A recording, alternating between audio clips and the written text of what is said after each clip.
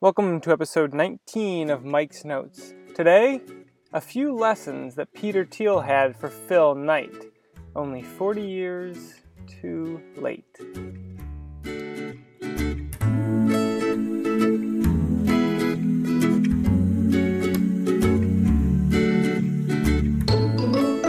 Nike, it turns out, was really similar to a technology company, especially in its early days.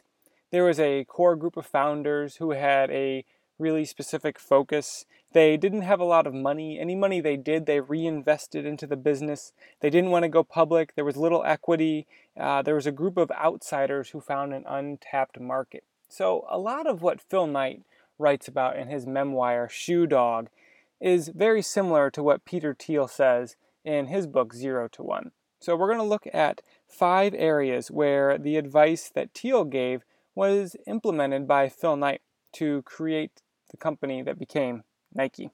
1. Thiel writes, quote, "Every one of today's most famous and familiar ideas was once unknown and unexpected," end quote. Knight writes, quote, "To go out for a 3-mile run was something weirdos did, presumably to burn off manic energy," end quote. In his podcast with Tim Ferriss, Mark Andreessen asked, "What do the nerds do on the weekends?" So both Thiel and Knight have found the idea that secrets matter. To find an untapped segment of the market is really valuable. A recent example of this might be the Fitbit company with the wearable pedometers. Pedometers have been around for a long time, and the idea that activity should be something you do, that you should hit a certain amount of steps or a certain amount of activity each day, was well known by a lot of people. But it wasn't until Fitbit tapped the market for a wrist wearable with lights and integrated with technology until this whole idea of wearables became a popular thing. And that's what Nike did as well. It wasn't common for people to go for a run. Athletes didn't have sponsorships at the time. You just put on whatever shoes you had around for whatever sort of exercise you were going to do. Thiel also writes, quote, "Every moment in business happens only once." And that happens a lot with secrets. When you find something, everybody moves there, and it doesn't happen again. 2. Thiel writes that secrets are found between the easy and the impossible. That is, if it's easy, everyone is doing it, and if it's impossible, no one thinks to try it. But somewhere in the middle there is where a secret is. And the secret for Nike was there was a running market that people wanted to run. The secret for PayPal was that there was people who wanted to send electronic payments via eBay. But it's hard to get to those places of secret. There's a challenge to find that hard work that exists between the easy and the impossible. Thiel writes, quote, "People are scared of secrets because they are scared of being wrong," end quote. In his book, Knight writes, quote, "If Blue Ribbon went bust, I'd have no money and I'd be crushed, but I'd also have some valuable wisdom which I could apply to the next business. Wisdom seemed an intangible asset, but an asset all the same," end quote. So Knight has taken Thiel's advice about secrets being hard to find, and he's set up this mental framework where even if he loses all of his money, he'll still be able to have something. He'll have the wisdom from that experience. Knight started Nike at a really early age, and so he was able to see this as an investment of his time to gain knowledge. In his book, An Astronaut's Guide to Life on Earth, Chris Hadfield talks a lot about creating win-win situations where you do daily work that will give you something, and it may lead to a big payoff in the end. So for Hadfield, it was going through the process of becoming an astronaut. And as he gained more skills, that helped him to become an astronaut. But it also helped him improve at his everyday job. Secrets are hard to find. There's this fear of failure that we can have if we look for secrets. So the success that Knight and Thiel and Hadfield all had suggests that as you search for secrets, make sure the process is a reward in and of itself. 3. You also have to be a relentless searcher. You have to be a tinkerer. You have to let this thing that you're doing consume at least part of every day. You have to be gradually and constantly improving. Peter Thiel writes, quote, "There are many more secrets to find, but they will only yield to relentless searchers." Knight wrote, quote, "I'd written a research paper about shoes, and the paper evolved from a run-of-the-mill assignment to an all-out obsession." End quote. My favorite story about this from Nike's experience was the idea of how Bill Bowerman, Knight's co-founder at Nike and head coach of the Oregon track team, discovered the waffle sole for what would become Nike's waffle trainer. And it's a nice series of dominoes. First, there was an alumni who donated $1 million for a new track at the University of Oregon.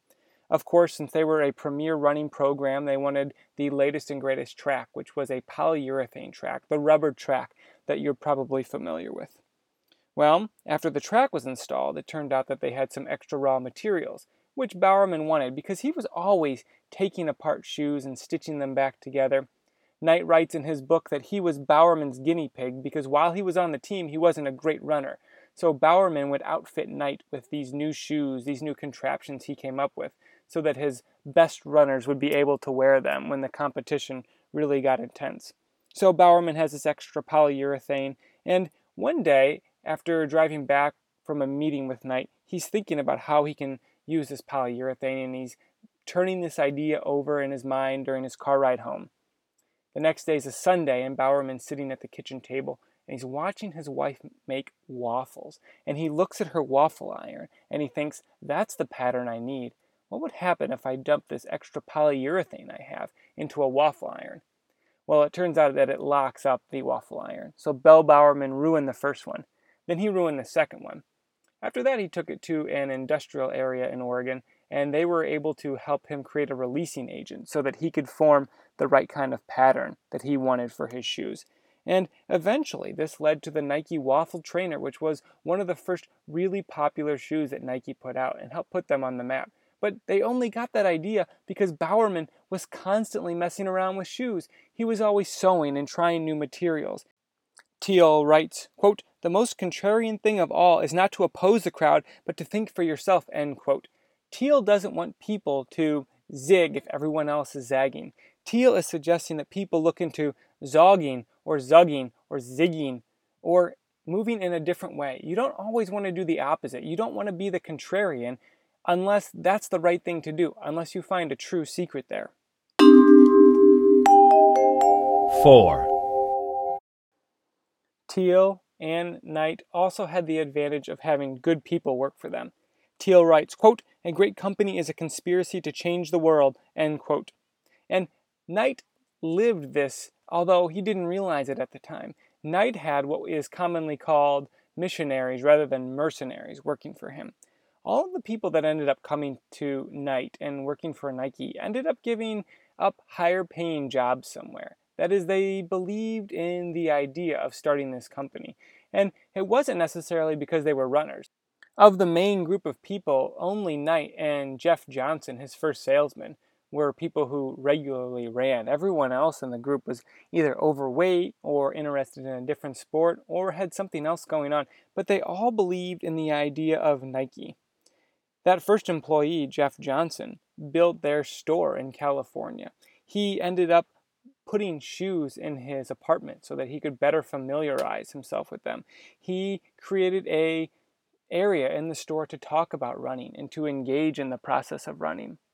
Nike's first lawyer joined them after settling a lawsuit with a distributor, and he could have had a very profitable practice or have been a partner in a firm that he was working for when he handled the Nike case.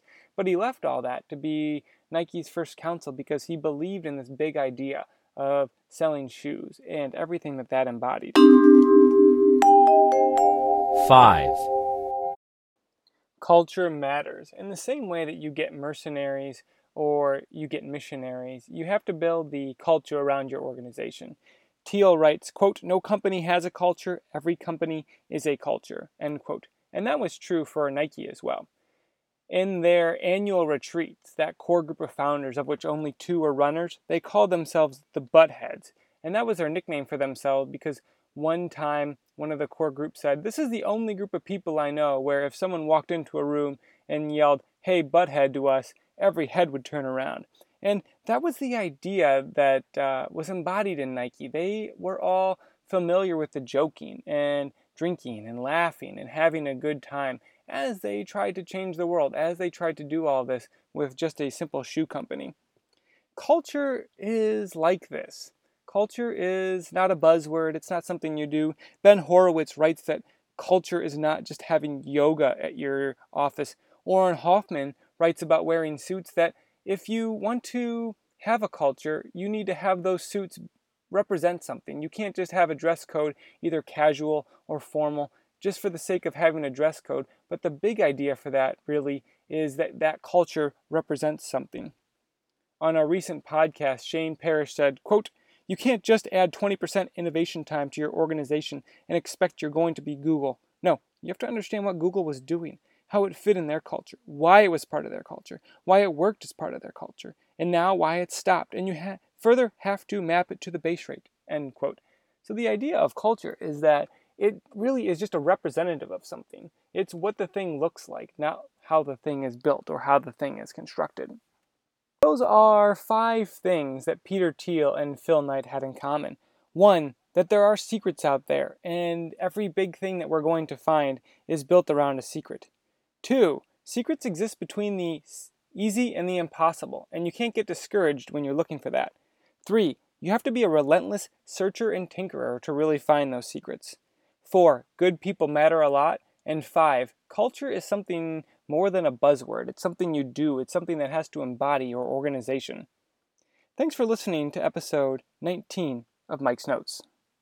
Well, that's very nice. Thank you very much. Now, why don't you make like a tree and get out of here?